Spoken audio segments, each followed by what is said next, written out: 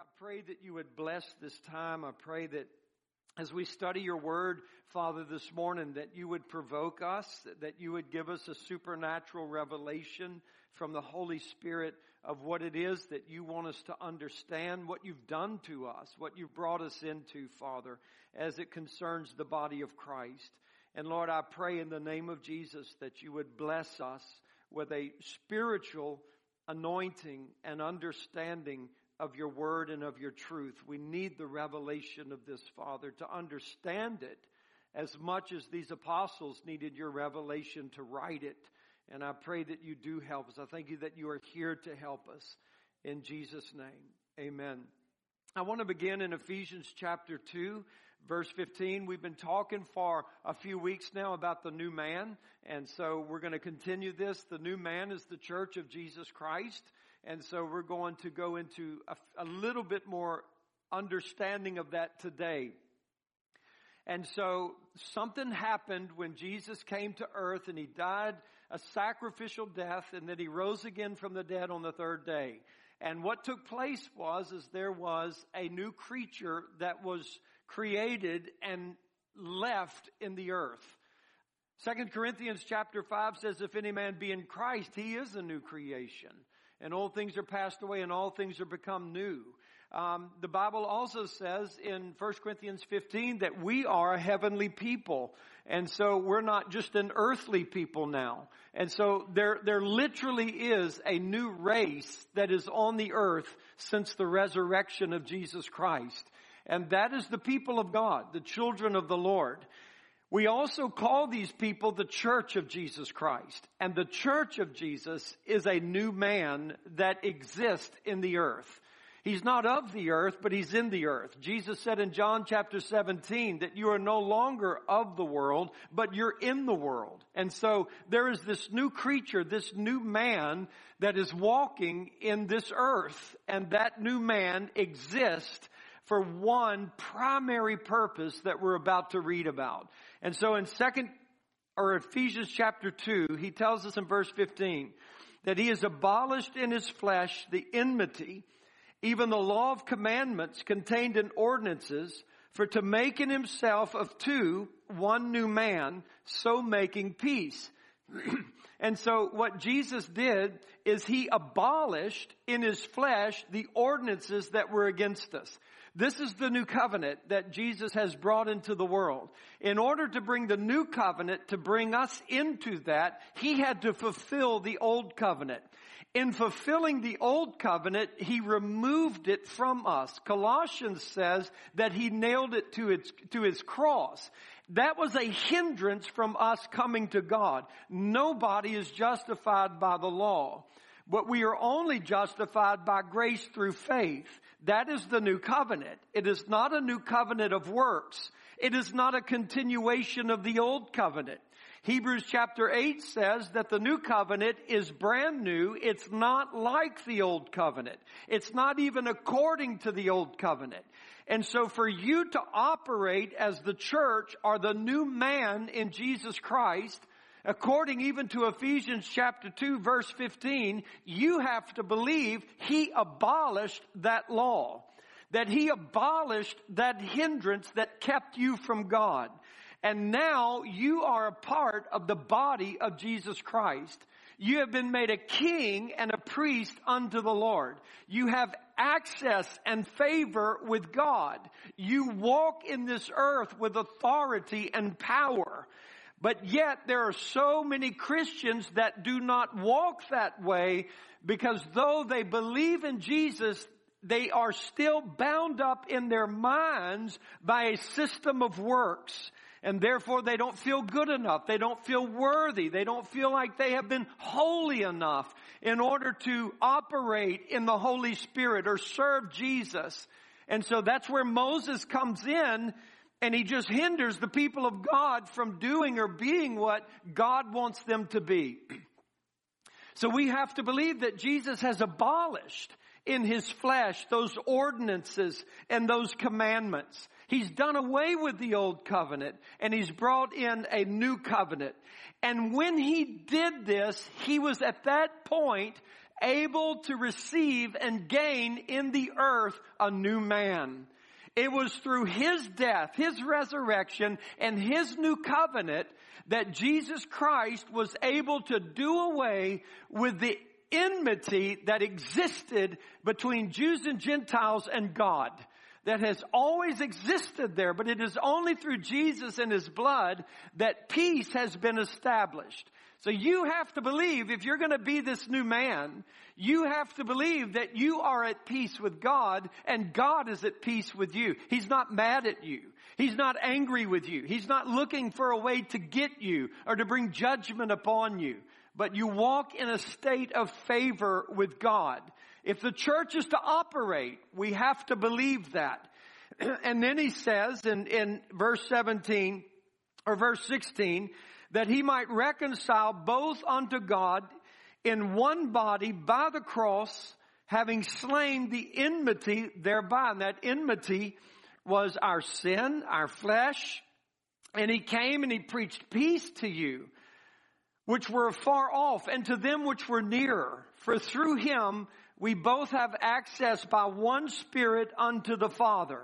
Now therefore you're no more strangers and foreigners, praise God, but you're fellow citizens with the saints and of the household of God. And you're built upon the foundation of the apostles and prophets, Jesus Christ Himself being the chief cornerstone, in whom all the building fitly framed together grows unto a holy temple in the Lord, in whom you also are builded together for a habitation of God through the Spirit. And that is, if we could say it, one of the main purposes of the Church of Jesus Christ, is that we might be built up together, stone upon stone, as a holy temple for the Holy Spirit to inhabit us. And the Holy Spirit wants to inhabit us, that He would be able to continue the works of Jesus Christ, and He would be able to exalt Jesus in our generation today. And so that is one of our grand purposes.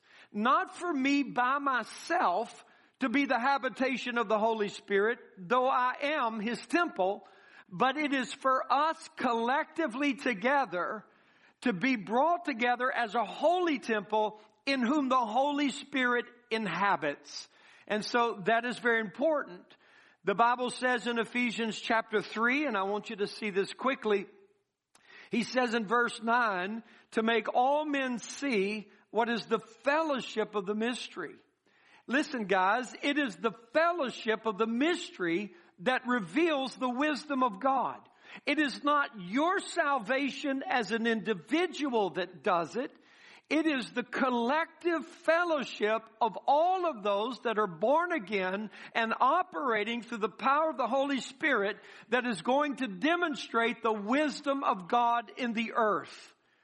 And so this is very important for us to grasp, but I would say a lot of believers have not grasped this reality. It is the fellowship of the church that demonstrates the wisdom of God. And we have to understand it. It's not our programs. It's not our outreaches. It's not our evangelistic things. It is the fellowship of the body. And he tells us in chapter 4 what this is. Verse 16.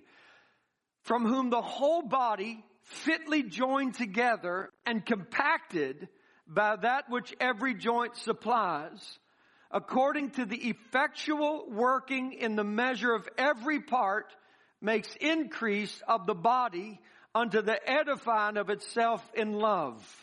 And so he says, don't walk anymore like the Gentiles walk in the vanity of their mind, having your understanding darkened and alienated from the life of God through ignorance. And so this is the prayer of Paul. I don't want you to live like Gentiles anymore. I don't want you to walk in ignorance anymore. Don't have your understanding darkened. So listen to me. Look at me for just 1 second. There is a possibility for you as a believer to not understand this. There is a possibility for you as a believer to have your understanding darkened so that you cannot see what he was just talking about. And when you don't understand it, then you are alienated from that life. And you begin to operate like a Gentile would operate, who doesn't have a relationship really with the life of God. And there are numbers of believers that might be in this particular state. And though you have the possibility, there's the very real possibility that you do not understand, there is also the great possibility that you can understand. Because Ephesians 3 tells us that the means of understanding this is the Holy Spirit revealing it to you. You don't get this in a class. You're not going to get it because I'm talking to you. Because I'm opening up these scriptures and I'm even telling you about this doesn't mean you get it. You have to have, according to Ephesians 3, the revelation of the Holy Spirit revealing it to you, not in your brain, not in your intellect, but in your inner man. That's where you've got to understand this, or we lack the capacity to operate with the life of God, which is the Holy Spirit. And so we find ourselves alienated from that because we don't understand.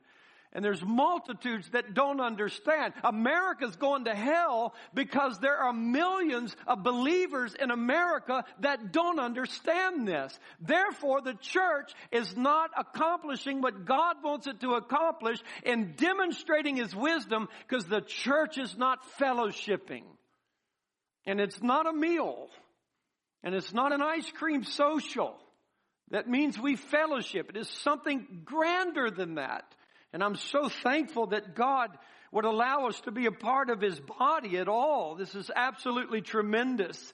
And so the church is to be the habitation of God by the Holy Spirit, so the Holy Spirit can continue the works of Jesus Christ. And the means of that is through fellowship. This fellowship is expressed in many ways in the New Testament. It is expressed through prayer meetings.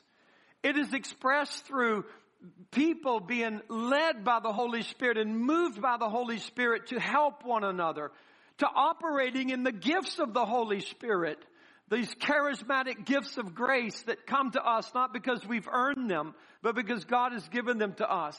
It is this fellowship, the ability to call upon the body of Christ and say, help me. And you actually help. You actually do something. Like when you have an opportunity to give, when you have an opportunity to pray, when the Holy Spirit calls the body of Christ to a time of intercessory prayer for our state so that the wisdom of God can be seen, we actually do it. We're called to that. I want to share this in 2 Thessalonians chapter 3. I've shared this with you before, but here's the appeal of the Holy Spirit to His body. In just one scripture, this is just one example. And he says in chapter 3 of 2 Thessalonians, finally, brethren, pray for us, that the word of the Lord may have free course and be glorified, even as it is with you, and that we may be delivered from unreasonable and wicked men, for all men have not the faith. Now that's beautiful, right? But here's the condition. Listen, this is the fellowship. This is the condition. The Holy Spirit, through Paul, is asking for prayer. He's asking for prayer that the Word of God can run its circuit in the earth. We would think, well, if God wants His Word to go into the world, God's Word's going to go into the world and nobody's going to stop it. So how do we really seriously pray about that? How do we really believe? Well, Paul said this, there are unreasonable and wicked men who do not have faith. They hinder us. And so we need the body of Christ to fellowship with us so that we can be delivered from these unreasonable and wicked men, and without hindrance, we can preach the Word of God. It can run its circuit, and nations can be converted to Jesus Christ. And perhaps, maybe that's why in India it's full of Hinduism. And maybe that's why in Iran or in Iraq it is full of Islam. And maybe that's why China is overrun with communism, or North Korea has failed to be reached with the salvation and the liberty that has come to Jesus Christ. Because maybe there was a missionary going there. Maybe there was a preacher going there. Maybe an evangelist was going there, but he had nobody fellowshipping with him in prayer. And he was confronted with unreasonable and wicked people who hindered that gospel from coming. But maybe Iran would be a Christian nation today if we would fellowship, but we don't understand that.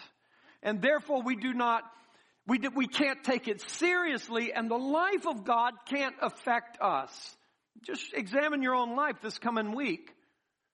What you give yourself to, how much you give yourself. You want to say you give yourself to God, and that's great. Give yourself to God. But how do you measure that you've given yourself to God?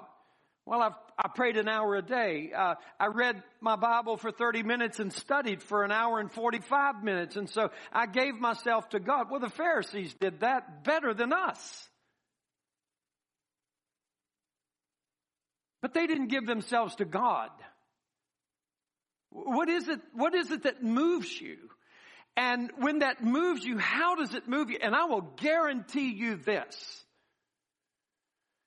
If the Spirit of Christ, who has come into this world to glorify Christ, has composed for himself a people, according to Ephesians 4, liken it to a human body, then I can promise you the Holy Spirit inside of you is pressing you and pressing you and pressing you to fellowship with the body of Christ. How can you say you love God whom you haven't seen if you don't love the body that you do see, or the brothers that you see? Anybody can go around and say, oh, I love God, I love God. Great. How do you measure that? By how my desire to care for you affects me. By my desire to be with you. By my longing to be with you. It is this longing. I had every right to stay home Wednesday night. Every right. Been in Peru, preached 2 times a day, every day. Our flight is delayed until 3 a.m. Wednesday. We have an 8-hour flight to Houston. We've got to go through customs, go through all of these things, and then try to catch a flight into Baton Rouge. Delays, headaches everywhere. Finally get our flight to Baton Rouge, and everything in me is longing to be with you. I believe that's the spirit of, I had every right to sleep. I had every right to stay home, but there was something else inside of me pushing me to be with you. I didn't have to do that. Very few people would have judged me had I not come. But I wanted to come. That's the fellowship. I want to read this to you. These are, as I come into this, these are some things that I want us to understand. A Christian, if I could say it this way, listen to me, because that's the vernacular that's so popular today, a Christian or Christianity. If you would just see it in this way, a Christian is someone individualistic. A Christian is an individual. A Christian is somebody who operates in such a way that their relationship with God is basically out of self-interest. For example, a Christian goes to a church and says, what do you have for me? And how are you going to take care of me? And if you don't do what I like or do what I want, I'm out of here. Christians like that. A Christian is concerned with their own progress. A Christian is concerned with how they pray, how they read the Bible, how they may attend church, or how they may give of their offerings. But in the basic way, a Christian is just somebody who's an individual, and they've got this individual walk with God. And I care about you, but I'm not burdened about you. But a member of the body is different. Because a member does not walk around as an individual. But a member is someone who knows I'm something corporate. I'm a part of something that's eternal and greater than me. and greater than anything I could ever spend my time doing. A member acts for the good of the body, always with the body in mind. The body's first, even before their own life. The body is first.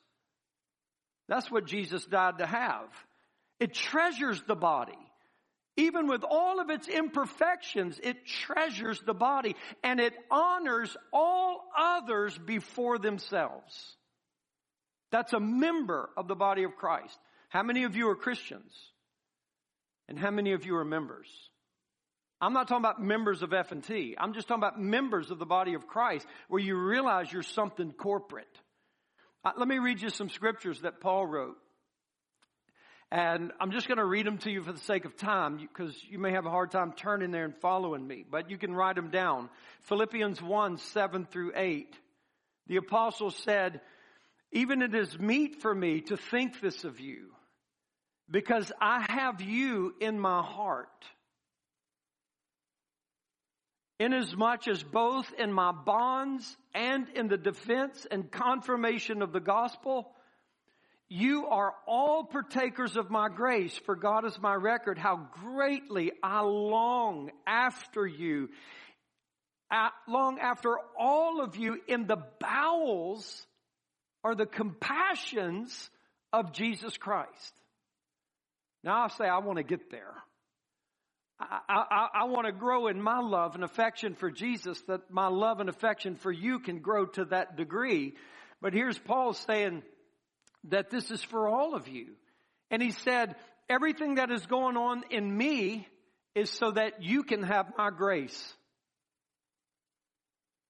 All of my suffering, Paul would say, is so you can have my grace.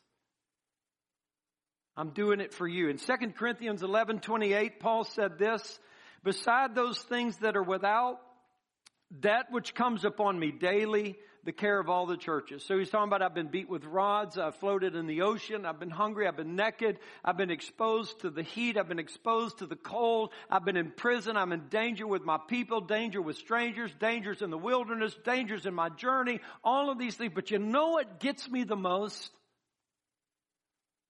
The care of the church. Wow. Think about that. Everything that's going on in Paul's life, he never turns it into a selfish thing, but it's always the church, the church, the church, the church. When you're going through suffering, what are you thinking about? What are you thinking about?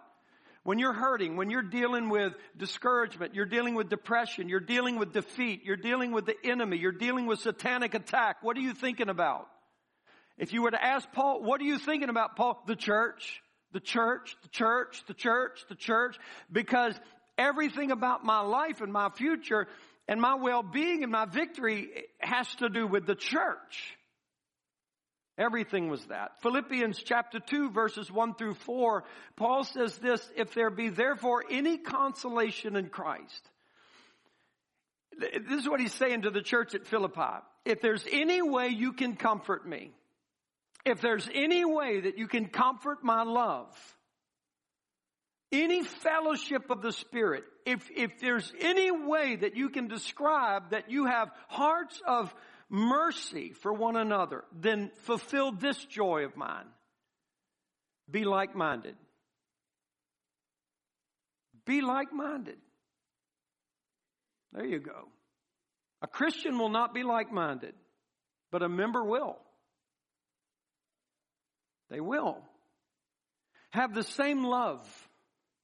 Be of one accord, of one mind. Let nothing be done through strife or vainglory, but in lowliness of mind, let everyone esteem others as better than themselves, and don't look upon what you simply need, but look upon the needs of other people. Now, if you really want to comfort me, make me happy, let me be excited about your love, you want to talk to me about your fellowship in the Spirit, then talk to me about that. That's it. That's where it's at, right there. And then he says in 1 Thessalonians chapter 2, verse 7 through 8, you might be there, you could look at it. He says this in 1 Thessalonians 2, 7 through 8, "But we were gentle among you, even as a nurse cherishes her children, so being affectionately desirous of you. I love these words that Paul uses. The bowels of Christ, affectionately desirous of you. Wow, isn't that great? Wouldn't you want to go to church and know that everybody that's coming to church today is affectionately desiring you? And you are affectionately desiring everybody else. And so what happens when the true church comes that way and we're not there? And all of their desire. I remember not long ago when Wendy and Evan went through that hardship with Marshall, and Wendy just told, I've never heard anything like this before, but his life was taken on Friday. She's in church Sunday.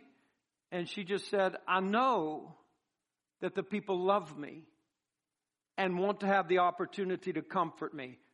I want to be here with them. That's amazing. It's just absolutely, that attitude is absolutely amazing. Oh, I'm all right. That's what we do. Oh, I'm all right. Everything like this. Or we would have a wall built around us by an attitude. But, Wendy was just there like, I'm accessible. Come to me. I know y'all want to love me. I know you want to pray for me. I know you want to comfort me. That's just absolutely supernatural. I want that in my life. And so he says, we were so affectionately desirous of you. Listen to this. We were willing to have imparted to you not only the gospel of God, but our own soul, because you were dear to us. That is a person who has the understanding of the church. Not just a Christian. That's a person who has the understanding of the church. That I so affectionately desire you, that I'm not just interested in giving you the word of God today. I'll give you my soul. That's incredible, guys. This was the attitude of the church in the first century that turned the world upside down. Let the Holy Ghost revive the church today. Do this again. This would do more for the world than if every one of us went out to the LSU lakes and walked on water and everybody saw us. Because we probably won't go back the next day and walk on water, and everybody at LSU will be bored with us. Or maybe they'd come to our church and see how we judge each other and how we walk on eggshells and how we don't really love each other. And so now they're turned away. But man, if they could see the body of Christ with an affectionate desire, I'll give you my soul. I mean, I'll put everything into this for you. Absolutely incredible. And then if I have to move on, 1 Thessalonians 3, 10 through 13 says, listen to this, night and day praying exceedingly that I might see your face. Come on, guys. From Thursday through Saturday night, are you praying exceedingly just to see everybody's face on Sunday? I mean, let it penetrate. Let it penetrate us. And not only do I want to see your face, but I want to perfect that which is lacking in your faith. I don't want to come and be around you and point out, oh, you got this wrong and you got that wrong and you lack this. No, but I long to be with you. And I'm so excited because I know God lives in me, and like the body nurtures itself through the blood, I know the Holy Spirit's going to move through me to nurture you, and it's going to help you grow a little bit more because I'm just going to minister to you. I'm just going to be there to minister. And sometimes you don't even know how you're ministering, but God does it. Now God himself and our Father and our Lord Jesus Christ direct our way to you. And the Lord make you to increase and abound in love one toward another and toward all men, even as we do to you, to the end that he may establish your hearts unblameable in holiness before God, even our Father, at the coming of our Lord Jesus Christ with all his saints. Ephesians 1, 15 through 16 says, wherefore I also, after I heard of your faith in the Lord Jesus and your love to the saints, cease not to give thanks for you, making mention of you in my prayers. Ephesians 3:14 says, wherefore I desire that you faint not at my tribulations for you. For you. When you are under a revelation of the body of Christ, this temple of God that the Holy Spirit inhabits, this corporate fellowship that demonstrates the wisdom of God, then you begin to understand everything is bigger. Everything is more significant. There's no little matter. It wasn't that Pastor Lee went to Peru. The entire church went to Peru. Everything happened to everyone. Even my suffering. It's not so much I'm suffering. I'm going through. Now, even suffering and hardship and dealing with this world and dealing with the devil takes on a whole new realm of living, and it's actually exciting that will cause you to leap for joy. Why? Because everything that's happening is for you. That means God is doing something supernatural in the conflict that's going to end in victory and grace for your life. Some of the hardest things I ever went through in my life. Many times tempted to want to die, to kill myself. God would prevail with His grace, and I would just be able to give grace to the church. And now I'm able to give grace to thousands through this. Everything I went through was for grace for you. Everything I go through in my life, I want it to be for you. That's what Paul's saying in Ephesians 3:14. So don't faint at my tribulations. Don't feel bad for me. It's all for you, which is your glory. And for this cause I bow my knees to the Father of our Lord Jesus Christ, of whom the whole family in heaven and earth is named, that He would give you this wisdom, that you would understand this. Because if you don't understand it, then you're just a Christian having a fight. You're just a Christian having a battle. You're just a Christian going through a season. But if you're a member, then I'm of something so extremely important and eternal that there is no little thing I go through or great thing that I go through. It's all for the church and all for His glory. Everything. And so Colossians 1:3 says, we give thanks to God and our Father, the Lord Jesus Christ, praying always for you. And I want to read this last one in 2 Corinthians 4, and I'd like for you to turn there with me. And Carla, if you want to come up. In 2 Corinthians 4, Paul deals with suffering, all right? And it doesn't mean that the suffering we deal with is not real. But please listen to this. I'm talking about having the revelation of being a member of something corporate. And my life is not my own. It's not an individual matter, but it's a corporate matter. And Paul says this, he says in verse 6, verse 7, he says this, that there's a power of God that is inside of these earthen vessels. This treasure that's in earthen vessels. So Paul is saying, and he had the revelation of it. We could teach this and we would all say amen. But Paul actually believed it. He knew it by revelation that there is an actual treasure inside of me, inside of this earthen vessel of clay, is what he's saying in verse 7. Okay, so if there's a treasure inside of you, and obviously if it's a treasure, then it's profitable, correct? It's of value, correct? So if there is this something inside of me that has value and worth, then I don't want it to remain inside of me. How do I get it out? So that people and others can profit from this valuable thing that is inside of me. And it's brokenness. It's broken. And when you understand that, you'll never see brokenness again like we've seen it before. You'll never see yourself as a victim ever again. If you can see this, by the revelation of the Holy Spirit. Read it with me. Verse 8, we are troubled on every side, yet not distressed. We are perplexed, but not in despair. So there's very real trouble. It's everywhere. He's surrounded with it. He's persecuted, but I'm not forsaken. He's cast down. The devil knocked him down. You feel this. This is real, but I'm not destroyed. Now here's the answer. If you want it. And you're not going to get it unless you let the Holy Spirit teach you this.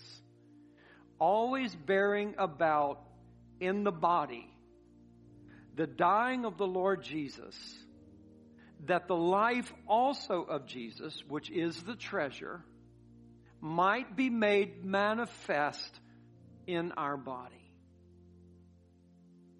For we which live are always delivered to death for Jesus' sake.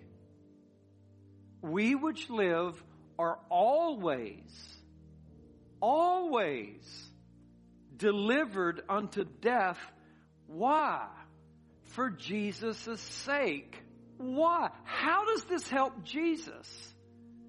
That the life also of Jesus might be made manifest in our mortal flesh. You'll never see suffering again the same if you have this revelation.